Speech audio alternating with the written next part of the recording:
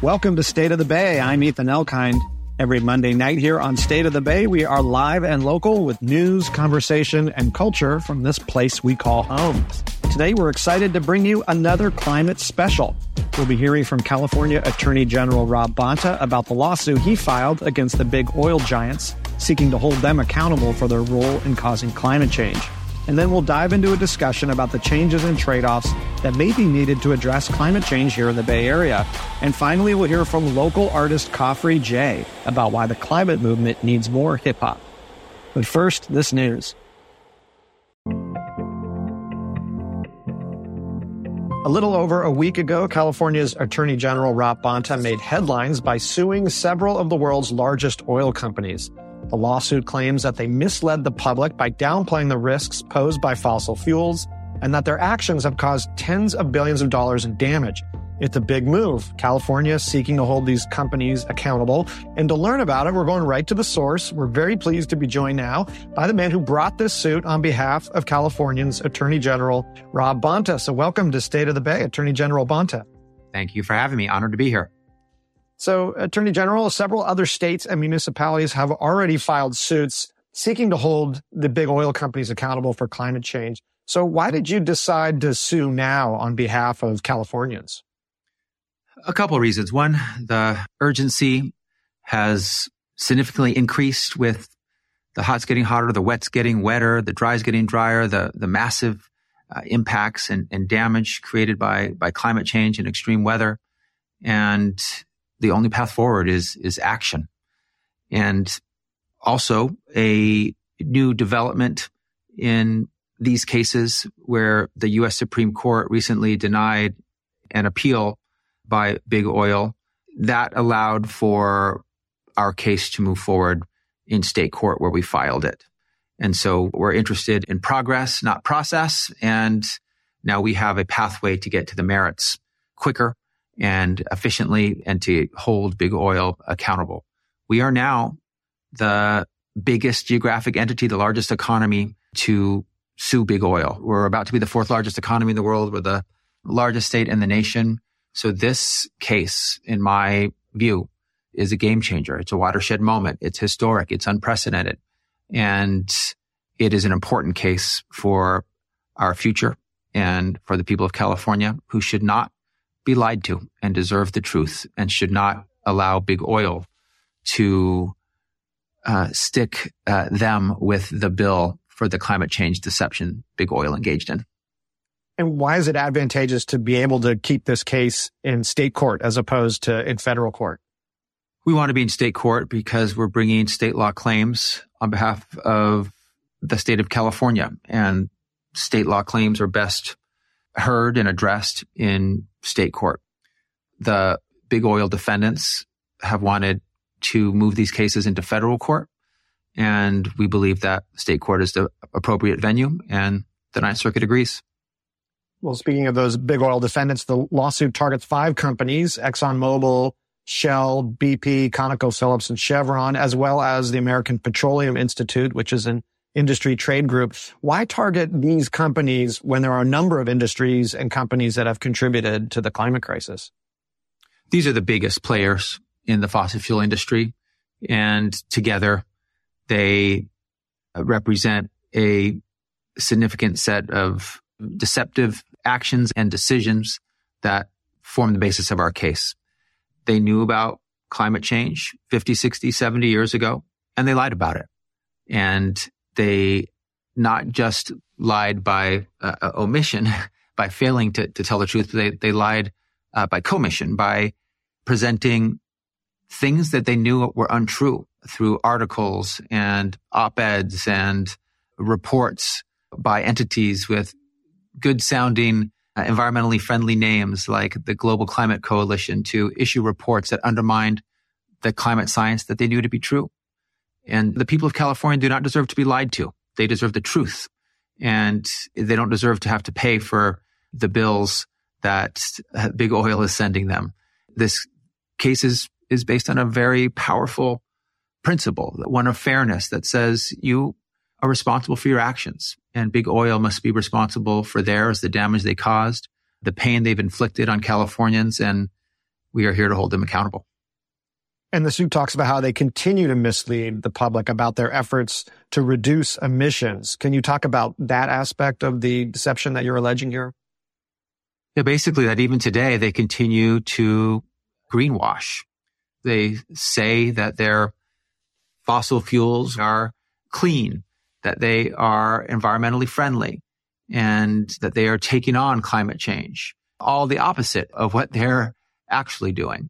And I know the lawsuit was only just filed, and so there hasn't been a discovery process yet to look at all the evidence. But what evidence do you already have to back up the claims that you're making in the lawsuit about the deception? Our complaint is packed with evidence in great detail, indicating dates and times when specific individuals and companies knew about climate change. Because of the great work of investigative reporters and others, a lot of this has been uncovered already. And so we don't need discovery to reveal what we already know. Then president of the American Petroleum Institute made remarks to industry leaders and talked about the impending global warming created by their fossil fuel products, and that the temperatures will be increasing by the year 2000 at a very high level that would create environmental damage and destruction. And so this has been decades of damage, destruction, and deception. That's just one example. There's other examples of industry commission studies, internal memos, internal speeches, marked up documents that all indicate the same, that they knew with terrifying certainty where we would be today with respect to extreme weather, climate change, environmental damage, and destruction. And they chose to inflict that upon the people of California and the world so that they could profit to the tune of billions of dollars. And they profited $200 billion last year. They also knew that we could have gone down another pathway. They knew about carbon capture and they knew about clean energy pathways to the future. And they sat on those and did not pursue those, did not talk about those. And so we are holding them accountable. We're asking them to put billions of dollars into an abatement fund to abate the public nuisance that they created, to pay for the damage that they are trying to push on to California taxpayers. And there are things that we are asking them to do through this abatement fund for every one of the challenges that we're facing, for drought and for flood and for superstorms and for sea rise and for wildfires. You know, when it comes to wildfires, they can pay for forest management and increase wildfire response. For drought, they can pay for water storage and water distribution. For folks who are suffering from extreme heat, cooling centers. For those suffering from dirty air, clean air centers. For sea rise, seawalls. So there's a lot that can be done. And we're asking big oil to pay for that mitigation, for that resilience, for that adaptation. How much do you expect the fund to raise? How much are you asking for in damages? And who would administer those funds? It will be determined in greater specificity as the case goes forward. But big picture, we're currently estimating tens of billions of dollars and ever increasing. With every day, week, month, and year that the people of California have had to suffer because of big oil's climate change deception, the cost is going up.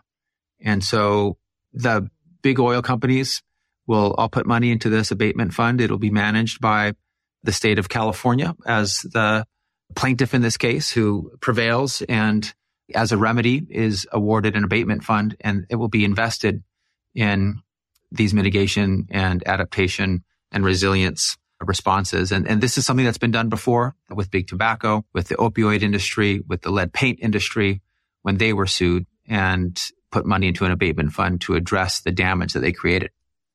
Attorney General Bonta, you talked about success with this case looking like a fund that could help mitigate some of the damages that Californians are experiencing, the impacts of climate change. What else would success look like here? An end to big oil's lies. That's one of the major successes that we seek from this case. The end to their current greenwashing, an end to their climate science denial, an end to the front groups that they fund that deliberately and intentionally undermines the actual climate science by putting out alternative, non-scientific based views of climate change. An end to the op-eds and the advertisements and the false and deceptive claims that they continue to put out in the world that make people doubt climate science, that make people underestimate the urgency of climate change and its impacts, that overstate the ability to address it. So we are seeking an end to the lies, a commitment to the truth going forward, and a fund that will pay for the damage that they cause instead of sticking Californians with the bill. Is there anything else you want to mention about this specific lawsuit that I haven't asked you about, or another initiative that you have in terms of addressing the climate crisis? Two things about this case, and then maybe a couple comments about addressing the climate crisis more broadly. One, as the biggest geographic entity and largest economy to enter this fight against big oil for their climate change deception and their lies, we invite others to join us. Other states should look at their own state laws and see if those laws have been violated, as they have in California, by big oil, and hold big oil accountable. Also, climate change is personal. It's personal to me. I'm reminded of the time my now 24-year-old daughter, when she was still in high school, talked to me and she said, "Dad, I love our family and I want a family of my own someday, but I don't think I will, because I don't think it's responsible to bring a new life into a dying planet." And my friends and I talk about that. We worry about that. There's a whole generation who have given up on their dreams to have children, to have a family, because they don't want to put their children onto a dying planet. And that's tragic and unacceptable. And where we are today and where we are heading, if we don't make changes, was created by big oil and their lies and their deception, and they need to be held accountable. So those are two thoughts on this case. Broadly speaking, we're involved in other areas to address climate change, including our investigation into ExxonMobil for contributing to the global plastics pollution crisis and perpetuating the myth of recyclability of plastics, telling the world it's okay, buy as much and use as much plastic as you like. It'll be recycled. And it's environmentally friendly. See, look at those chasing arrows. But the truth is, most plastic goes into landfill or is burned or is shipped overseas where it's burned or put into landfill or ends up in our rivers or oceans or beaches. And the petrochemical industry and ExxonMobil and others need to be held accountable for that. We're also suing 3M and DuPont and others for perpetuating and pushing out into the world very harmful forever chemicals known as PFAS. And just like big oil, they knew the health impacts and the damage created to natural resources and to human beings of their product internally for decades, but continued to push their product out into the world, harming natural resources and people. And they need to be held accountable for that as well. So those are just two other examples of areas that we're working in. We are absolutely committed to protecting California's natural resources and our planet and our future. Well, Attorney General Rob Bonta, thank you so much for explaining these cases, the initiatives that your office is working on, and for coming on State of the Bay. We really appreciate it. The pleasure's mine. Thanks for having me. You're listening to State of the Bay, and this is our second climate special. This is Ethan Elkind, and you just heard my conversation with California's Attorney General Rob Bonta about his agency's lawsuit against big oil. And coming up next, we'll talk about how the Bay Area can address what is feeling more and more like a climate emergency, and we'll take your questions. That's right after the break, so stay with us. Welcome back to State of the Bay's second climate special. I'm Ethan Elkind. Later in this hour, you're going to hear from the founder of Hip Hop for Change about why the climate movement needs more hip hop. But first, let's talk about climate change as an emergency. Pick up nearly any newspaper, turn on the radio or TV, and there's likely to be a story about the devastation being caused by climate change. Just in the last 2 months alone, we saw wildfires in Hawaii, floods in Libya, and yet another hurricane ravaging the eastern United States. Here in the Bay Area, we're finally getting relief today from smoke from northern wildfires, which caused our air quality to nosedive last week, reminding us just how vulnerable we are to extreme weather events, even when they're hundreds of miles away. So with climate disasters hitting us with more power and greater frequency, it's no surprise that many of us feel like we're in the midst of a climate emergency. According to the Climate Emergency Declaration Organization, over 2,000 jurisdictions around the world have declared climate change to be an emergency, San Francisco, Oakland, and San Jose among them. But are we acting like it? Here tonight to look at what we here in the Bay Area can and should be doing to address a warming climate, I'm happy to be joined by Dr. Laura Feinstein, who is a Sustainability and Resilience Policy Director at SPUR, the San Francisco Bay Area Planning and Urban Research Association. Welcome, Laura. Hi, Ethan. And we're also pleased to be joined by Dr. Daniel Kammen, professor in the Energy and Resources Group and the Goldman School of Public Policy at UC Berkeley, as well as founding director of Berkeley's Renewable and Appropriate Energy Laboratory. Welcome, Dan. Hey, Ethan. How are you doing? Great to have you both with us. I'm very excited for this conversation. I also want to let you, our listeners, know that we want to hear from you as well. Do you feel like the climate crisis is an emergency that needs immediate attention? What do you think our cities and state should prioritize to mitigate climate change and related disasters? You can give us a call. We're at 866-798-8255. That's 866-798-TALK. Or you can email us at stateofthebay@kalw.org. So I mentioned all these Bay Area cities and many others around the world have declared a climate emergency. And normally an emergency declaration would trigger some pretty significant action. But climate change is a slower moving kind of disaster. It's got occasional acute events that can reduce the sense of urgency among the public, arguably. So my first question to both of you, and Laura, I want to start with you, is whether you think we're doing enough to treat this like an actual emergency.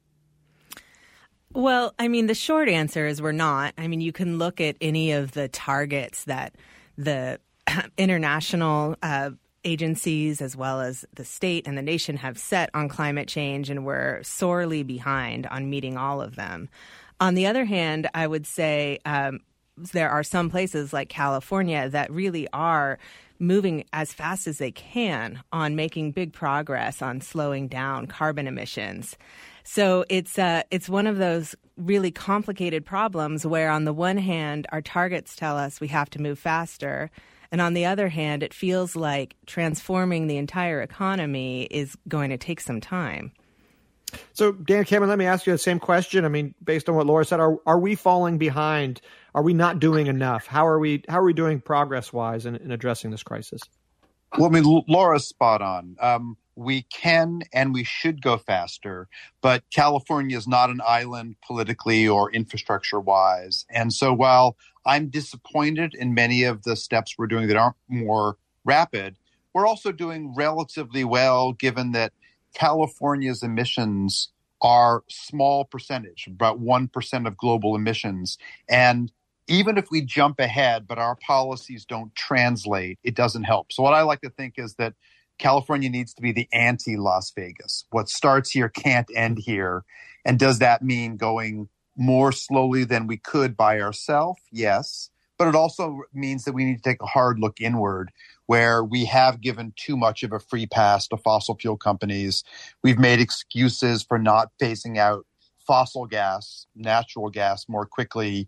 We could have had earlier targets for only electric vehicles. There's a lot of things that we could and should do, but we're also trying not to become kind of an ideological or political island, as much as it pains me and pains my kids that we're not going faster when we could.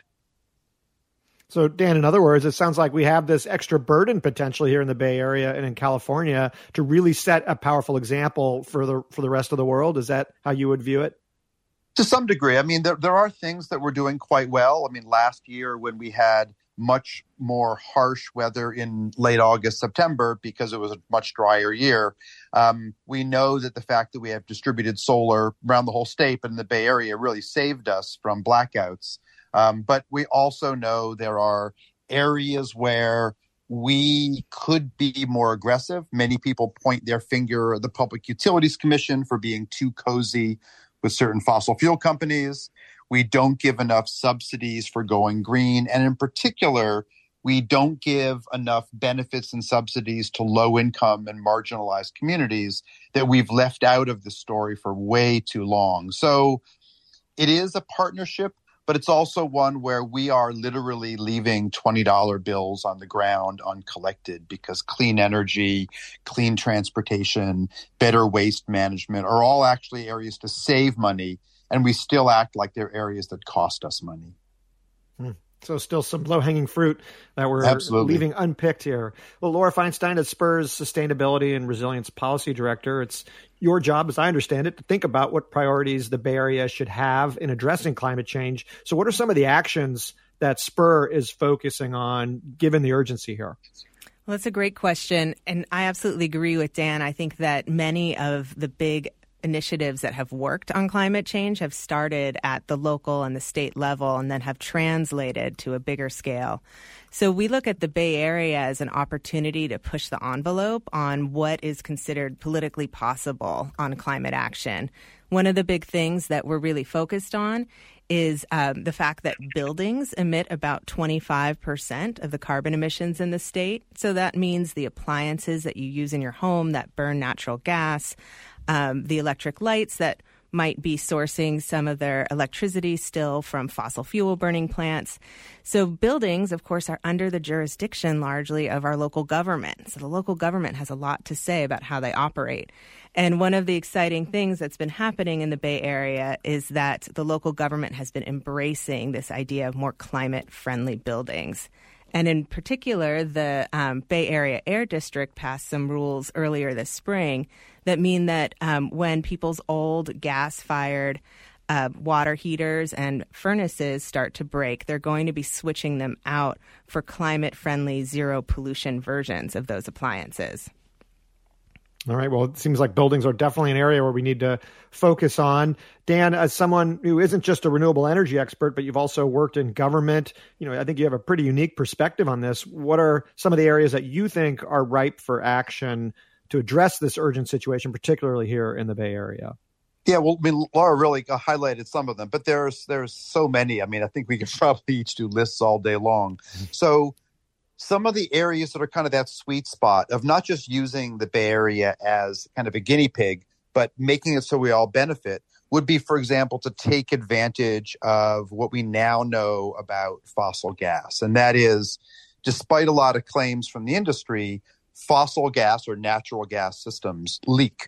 And they leak to a degree that on a greenhouse gas basis, in many places, they're actually as bad as coal. Now, I wouldn't switch them out for coal, but one of the opportunities where cities in the Bay Area have already led and the state really could push much further to follow up would be to say, let's start giving an incentive every time a home comes off of natural gas, fossil gas, or an incentive to build homes that are pure electric in the first place. And there's been a lot of rhetoric and pushback, but that's an area where we can save money, save greenhouse gases, and actually make air quality far better, in particular for low-income areas. So that's one right off.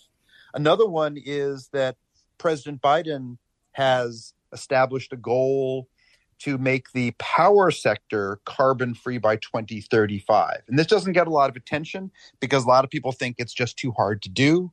But a place like California that earlier this year hit over 100% of all of our electricity from renewables, admittedly during the spring at kind of an easier time of year.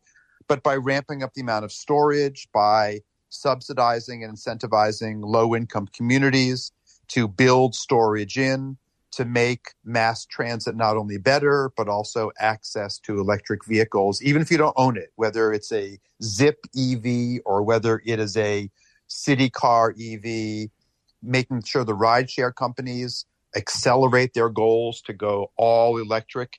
These are all places where, just as you heard from Laura before, that the opportunity to push ahead at the local level will not only set a key example, but actually it will generate more jobs, save us money, and are things that our elected officials can actually campaign on. And thankfully, California is a place where good climate policy does win at the box office. And that's not true, the ballot box. And that's not true everywhere, but here it is. Well, and Dan, staying with you, we have a email from Jennifer in Berkeley who writes, you mentioned that the state's target of reaching 100% renewable energy by 2045, will getting all of our electricity from wind and solar power or other renewable sources raise the price of electricity? Be curious, Dan, what your response would be to that question. Actually, it'll lower the price, which is surprising to some, but since 2021, Bloomberg News and others have been reporting that it's now cheaper to build a new renewable energy power plant, whether it's solar or wind or geothermal or small-scale hydro or biomass, if it's clean. But it's cheaper now to build a new plant than to simply operate an existing plant. And I know that comes as a shock to some, but this has been proven true over and over again. And so getting to that 100% target, even with the state's much more aggressive, new, higher goal. So we peak in our energy use of around 50,000 megawatts, 50 gigawatts. And the state now wants by 2030 to see, or 2035 to see up to 86 gigawatts on the grid, largely to meet industrial need, and that for by then 100% electric fleet for new vehicles. And so this is a place where clean energy is actually going to buy us jobs, reduce our energy bills, and will allow us to put more money back into low-income communities that have received the short end of the stick for decades. It's part of that low-hanging fruit, potentially. So this is State of the Bay on local public radio, 91.7 KALW, San Francisco Bay Area. I'm Ethan Elkind, and we're discussing how the Bay Area can respond to our climate crisis. We're joined by Spur's Laura Feinstein and UC Berkeley's Dan Kammen. Do you have ideas or questions about actions to help minimize the effects of a warming planet? What steps have you taken to reduce your carbon footprint?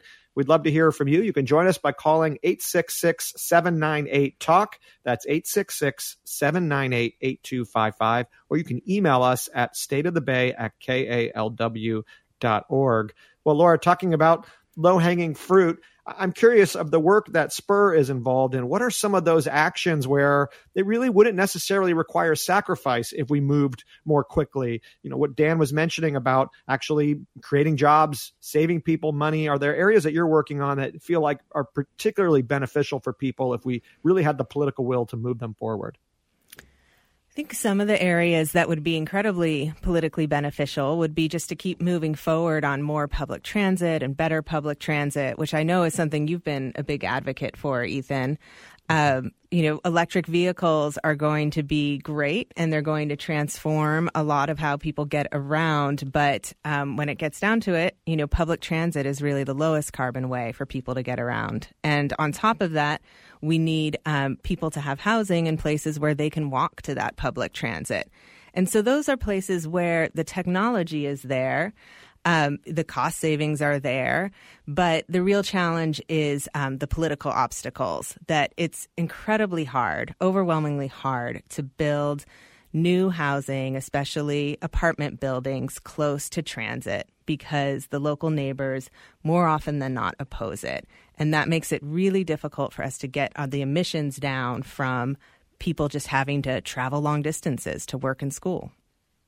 And Dan Kammen, I know this is something that you've modeled, actually, to Laura's point here about the carbon footprint of different areas throughout the San Francisco Bay Area by zip code. Can you talk about some of the work you've done and your findings on this question of housing and carbon footprint?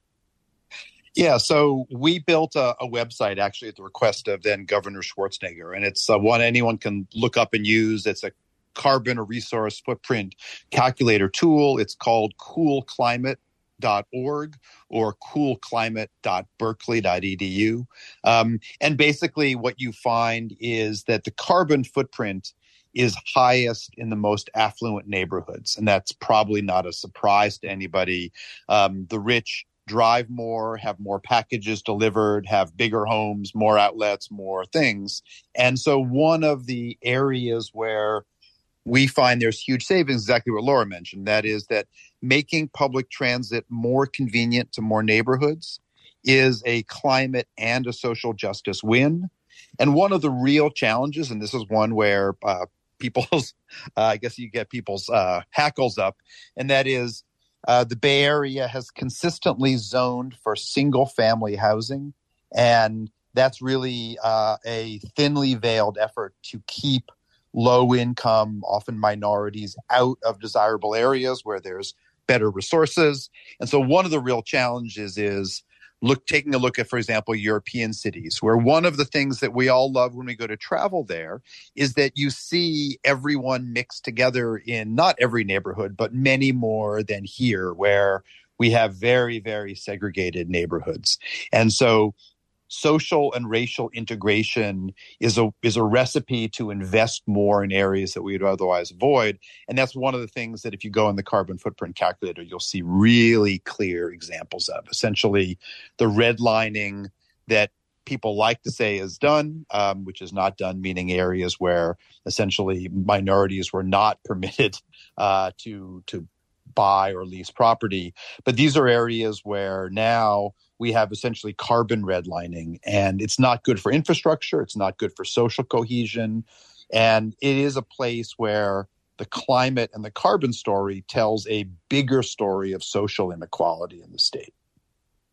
So we've talked a lot about trying to reduce our emissions, but we also, to treat this like an emergency, have to worry about climate impacts as well. I mentioned just the wildfire smoke as one of those impacts potentially linked to climate change that we had to deal with this past week. We have a listener in San Francisco, Janet, who writes, I read recently that the Bay Area faces the most direct risk of disastrous flooding due to sea level rise of any region in California. Can your guest talk about how soon we might see that kind of flooding and what solutions are being proposed? And Laura, let me direct that question to you.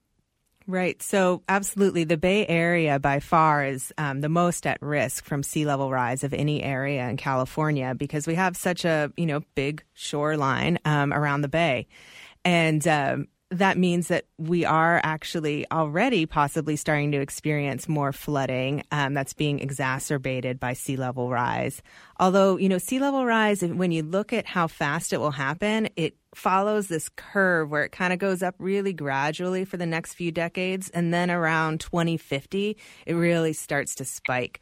So we're not seeing the worst effects yet, but we have seen, some inches of sea level rise in the Bay Area. And what that means is it doesn't mean that, neighborhoods are now sitting underwater. What it means is that when there is a big rainstorm or there is a big storm that causes big surges of the sea level, it means that water backs up. Water backs up more in neighborhoods. And so, for example, this last winter, we saw these unprecedented big storms, right? Likely to some degree exacerbated by climate change. And that water is trying to run off to a bay that is somewhat higher than it used to be. And so that water doesn't run off as fast as it used to.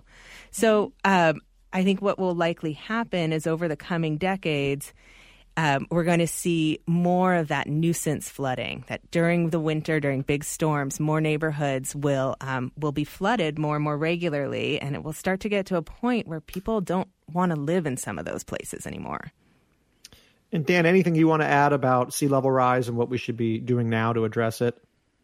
Yeah, so the challenge here, as Laura said, is it is sort of a creeping problem, literally, when you think about these king tide events and the inundating parts of the bay, East Palo Alto and a variety of areas. We see the damage. At least we see the damage on those events. But the issue is that, of course, what sea level rise is really doing is destroying infrastructure. And building back smart is something that we're not very good at because we want to do what appears to be least cost. We generally don't take climate change into account. We just look at what contractor is going to be the least cost. And so one of the longer term political strategies is to think not just about what is the market price of carbon? California has a cap and trade system to make bigger polluters, over 25,000 pounds of greenhouse gas emissions, pay for those rights. But the interesting, challenging point is that can California take another big step, and that is to adopt something called a social cost of carbon that reflects not the market price. I don't know if many of us think that the capitalist market is going to solve a capitalist problem, which is our overconsumption. But the social cost of carbon reflects the damage to ecosystems and particularly the damage to low income and marginalized people. And so one of the big opportunities for us is to actually put our checkbook where our mouth is and begin to price those things. And in that case, we would look differently at the way we invest in rebuilding around the Bay. We would also think differently about undergrounding transmission lines and how we would respond to issues like the Paradise Fire. And so that is a longer term change, but it's one of the areas where the Bay Area that is taking a long term look at climate change could actually get ahead of the curve. And while other communities decades from now would be scrambling and saying they don't have the money, if California could really put this in gear, we would be able to start making those decisions far more effectively now. So longer term, but it is exactly one of the reasons why we live in this area, because we are thinking about the environment, not just for ourselves tomorrow morning, but also for our kids. Absolutely. Well, this is State of the Bay on local public radio 91.7 KALW San Francisco Bay Area. I'm Ethan Elkind, and tonight we're discussing how the Bay Area can respond to our climate crisis. We're joined by Spur's Laura Feinstein and Dan Cammett of UC Berkeley. You can join us by calling 866-798-TALK. That's 866-798-8255. You can also email us at stateofthebay@kalw.org. Well, I want to pause and play a clip here that relates to this discussion. This is comedian Mark Maron in a Netflix stand-up comedy special. Let's hear this. The reason we're not more upset about the world ending environmentally is I think all of us in our hearts really know that we did everything we could. We really... Right? I mean, we really did. We brought our own bags to the supermarket. Yeah, that's about it. Always good to have a little humor when we're talking about this otherwise challenging subject. But I would be interested to hear your thoughts, both of you, on this underlying point of how much focus should we be putting on making changes at an individual level versus systematic action. And Laura, let me go to you first on that one. So that quote made me laugh as much as anybody else, but I don't actually agree with Mark Maron. The world is not going to end because individuals didn't bring their bags to the store. If the world ends, which I don't think it will, it'll really be because our governments failed us. And that's who has the responsibility to make big systemic change. So I really feel like it's of an individual's responsibility to participate in those bigger social changes. So, if you're getting offered a subsidy to put solar panels on your roof and you can do it, go for it. Participate in these big social changes that the government's asking you to do. But don't put it all on yourself that you're the one killing the environment. If there's something that you really should get out and do, I would say get out and go to your local city council meeting. The next time they're having a hearing about their climate action plan or any kind of new sustainability plan, get out there and tell them that you support climate action and you're willing to accept some trade-offs for it. Mm-hmm. That's really where we have to lean in, is making sure that we're participating in a community and a social movement. Well, Dan, I do want to hear from you, but we've got a couple callers and just a few minutes left. So let me just go to the phone lines here. First, we have Paula calling in from Albany. Paula, welcome to State of the Bay. Hi there. Thanks for taking my call at the end of your show. Yeah, quick question. We've been early adopters of both rooftop solar and electric vehicles. We have an EV for about 6 years now. And it seems to me that very few people are aware of the really dire state of the charging systems. And I'm not just talking about Tesla that has a network, but the network to support the charging of electric vehicles is... the apps don't work. They're very few and far between outside of urban areas. And on top of that, the chargers themselves are not universal, like a gas pump would be. So you can't just charge your Leaf at a Tesla station or whatever. And I just don't hear anything about that. What is happening with that network, and how can they get that up and going? Great question. Because they're not going to sell any cars otherwise. Absolutely. It's a huge challenge. Dan, what are your thoughts about EV charging infrastructure here? Well, she's absolutely right. And there is good news on this one, thankfully. First, electric vehicle sales are not only up, but they're up above forecast. And that's a good sign. And people are putting up with substandard access to charging, in particular for people that don't own their own home and charge in their garage.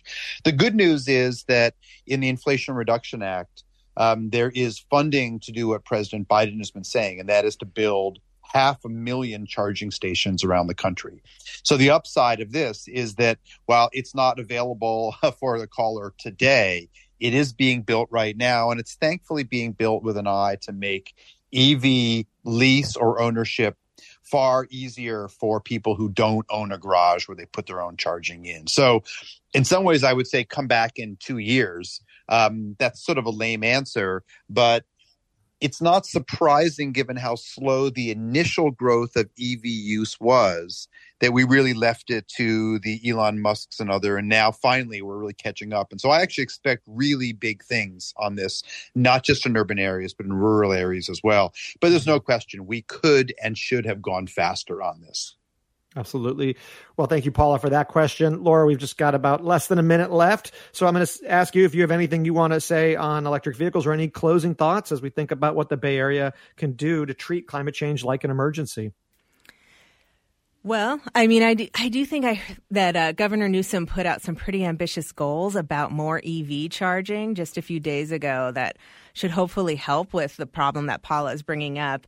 I mean, for sure, who would have expected anything less of Elon Musk than that he would have like his own different charger from everybody else, right? So we are going to have to solve that one.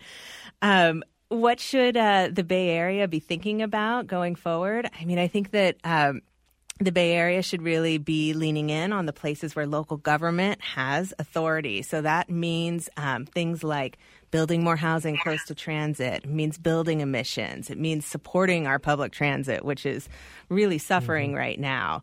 Those are the places where local government can really make a big difference and set a precedent for elsewhere. Absolutely. Well, this has been a fantastic conversation. Unfortunately, we're out of time. We're going to have to leave it there, but I want to thank you both so much for joining us. That was Dr. Laura Feinstein, Sustainability and Resilience Policy Director at Spur, and Dr. Dan Kamen, Professor in the Energy Resources Group at UC Berkeley. Thanks so much to both of you for joining us for this segment.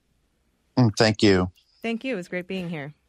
And coming up after the break, you're going to hear my conversation with local activist and artist Khafre Jay about why the climate movement could use more hip hop. We'll be right back. Everyone matters. Everybody's got some work to do now. You just search and choose how to pick a plan of action first. Move out. The science is clear. Just insert the tools now. So every second's as precious as the essence of your child's future, dude. You're not helpless, yo. And if you're privileged, you gotta get the message. It ain't up to the poor on earth to stop the wreckage, yo. Let's keep it real. They burning down the forest, poison in the ocean, lambs to the slaughter. Tribes being murdered, just fighting for clean water. It ain't no time to waste if you're trying to see tomorrow. If you ain't fighting now, then I might need to borrow your 2 hands and maybe your 2 ears to teach you a few things. The planet is too dear, so tell them what you think. The deadline's too near. Yeah. The earth needs a hero.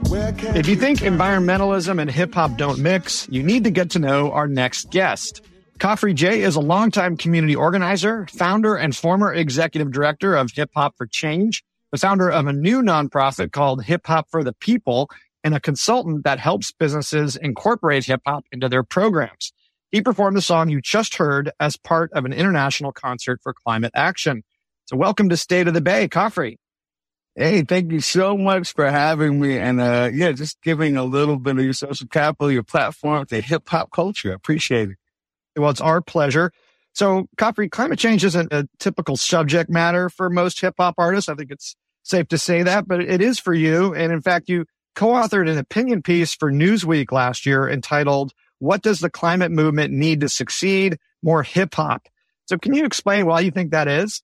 Yeah, I think a lot of people, when you're not of the culture of hip-hop, you're viewing hip-hop through the lens of media, right? 3 companies owning 90% of hip-hop. And of course, these narratives aren't very accessible, but in the community of hip hop, communities that are mostly marginalized, people of color that are surrounded by these environmental pollutants, toxic waste sites. I'm from Hunters Point, San Francisco specifically. So a lot of the hip hoppers I heard when I was growing up were talking about things like the Navy shipyard, we're talking about environmentalism, also speaking in relation to police and different interactions that we have in our hood. The environment tends to be a little bit larger in scope for the ways we rock about it. But I feel like until we start centering the most marginalized people, instead of focusing on polar bears, I love polar bears, don't get me wrong, but I feel like that talking about polar bears is an easy way to get around putting toxic fun sites in Black neighborhoods. And I feel like the structures that allow us to destroy the world are the same structures that allow us to relegate people to second-class citizenry. So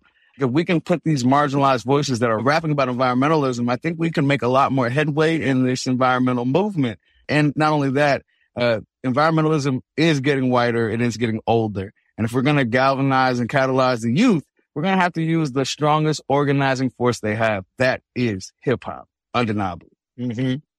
Well, given all the injustices and issues that you're trying to correct and address, what caused you specifically to focus on climate justice as one of the priority areas for your organization?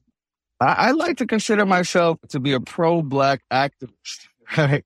I want Black people to survive. We have high mortality rates during childbirth. We have higher rates of asthma, diabetes, blood pressure. So, if I want to save the most Black people I possibly can from here to the Cape of South Africa, climate change is the biggest destroyer of Black lives, I believe. I believe a lot of the issues that we have surrounding climate change are intersected with racism, right? We can't be destroying places in these third world countries, quote unquote, without having little care for them, as Black and brown people, extracting those resources, creating huge systems of linear consumption. And I think a lot of that is based on apathy and no care for Black lives. So this has been something that's been integral to me. I cut my teeth as one of the first Black city coordinators at Greenpeace and learned grassroots fundraising. I broke into Duke coal-fired power plant in Nashville, North Carolina, as well as shutting down freeways and protesting for Black lives. So I am an activist, and the most pressing issue in the world is the climate. Absolutely. Well, and you mentioned that the environmental movement historically associated with older, whiter leadership. How do you see hip hop playing a role in getting youth more organized around issues like climate change and climate justice? Well, the youth are organizing. These young people are shutting down the streets, playing hip hop in San Francisco, organizing high schools and schools. I feel like my biggest goal as the kind of hip hop OG in my 40s now has been to try to validate these young people's patterns of organizing to these mostly white environmental organizations. Just be like, yo, I am that bridge saying, hey, hip hop is the thing that's working. Here are the young people that need your paychecks, need your support. We just need to empower them, be the wind under their wings, and we need to get out of their way. Yeah, and I'm curious to hear messages or ways that you've used hip hop that have been successful at galvanizing or educating youth around what it's going to take to address climate change. Yeah, well, shout out to Kennedy from Parks, California. I think that was the coolest thing that we did at Hip Hop for Change, my former organization, is we had our environmental summer camp. Kids would come out to the woods, for example, Candlestick Regional Park in Hunters Point, where I'm from, or Double Rock. If you go out there, there's wind barriers that have graffiti murals of sandpipers and ground squirrels. And we had these kids out there not only learning about the environment, but they learned how to break dance, how to rap, how to do graffiti. And then they were able to use these practices to actually engage with the information. So we had one young girl at our summer camp. She was rapping about gardener snakes and the skin shedding, and she was kind of equating her struggles to being a snake in the world, trying to be loved. It's really cool like that. Not only that, we were able to throw the largest environmental hip hop show last year in the nation. We were at the Presidio Memorial Lawn with D-Smoke, lots of rappers, lots of graffiti artists, and we had about 5,000 people out there engaging with local nonprofits that work in the environmental field, spreading that information and actually seeing young brown people rap and break dance. And shout out to Baykeeper. They put some money down to take boats out in the estuary, learn about the pollution, and they made a really dope music video relaying the information about needing to save the estuary, just basically doing the same environmental stuff that everybody does, but putting them in hip hop practices. It seems like a lot of what you're able to do is really raise awareness around environmental issues. But in terms of action and changes on the ground, what are some of the things that you would like to see happen, particularly in frontline communities that are bearing the brunt of climate impacts? Absolutely. You know, with this whole Black Lives Matter movement, that has caused so much change. You know, we call it the Great White Awakening. That, you know, Black Lives Matter got a lot of money.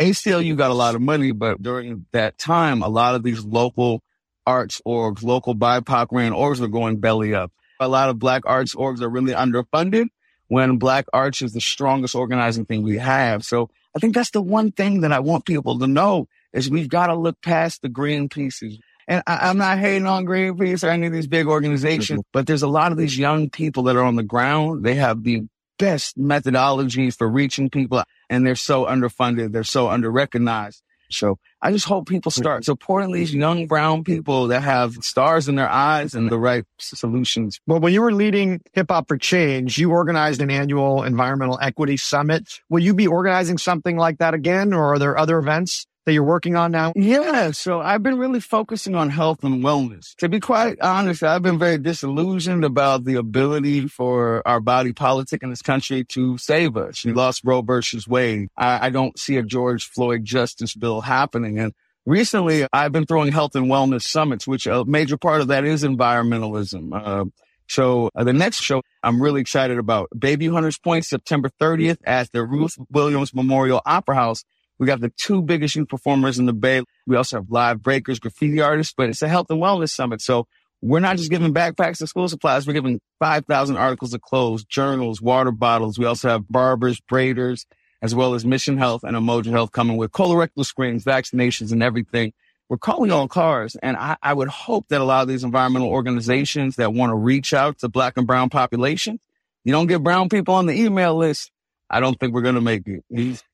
Absolutely. Well, Coffee, you mentioned it's easy to get disillusioned with our political system, and certainly the news around climate change can be stressful or demoralizing. What leaves you most hopeful when you're engaging in this work? Oh, I don't do this for hope, really. I'm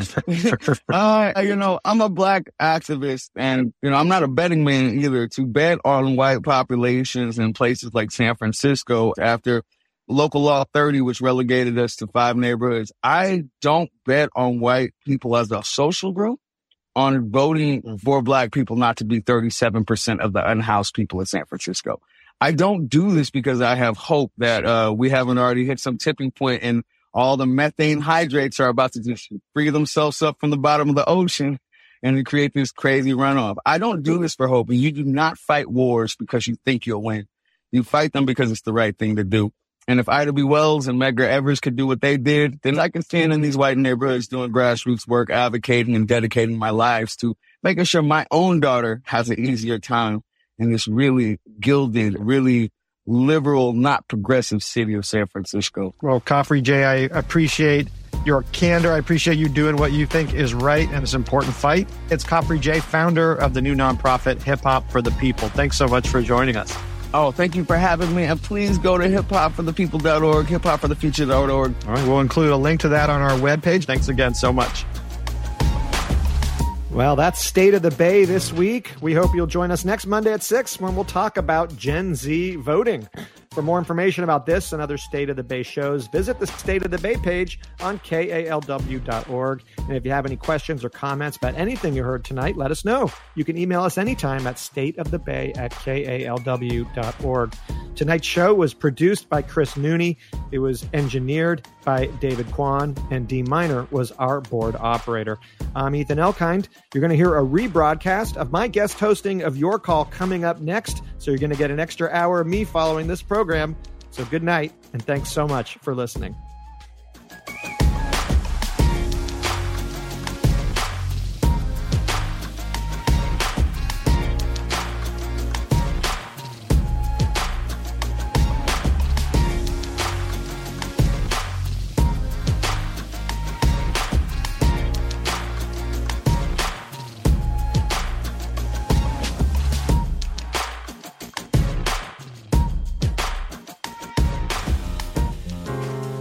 Join us for Your Legal Rights Wednesday evenings at 6.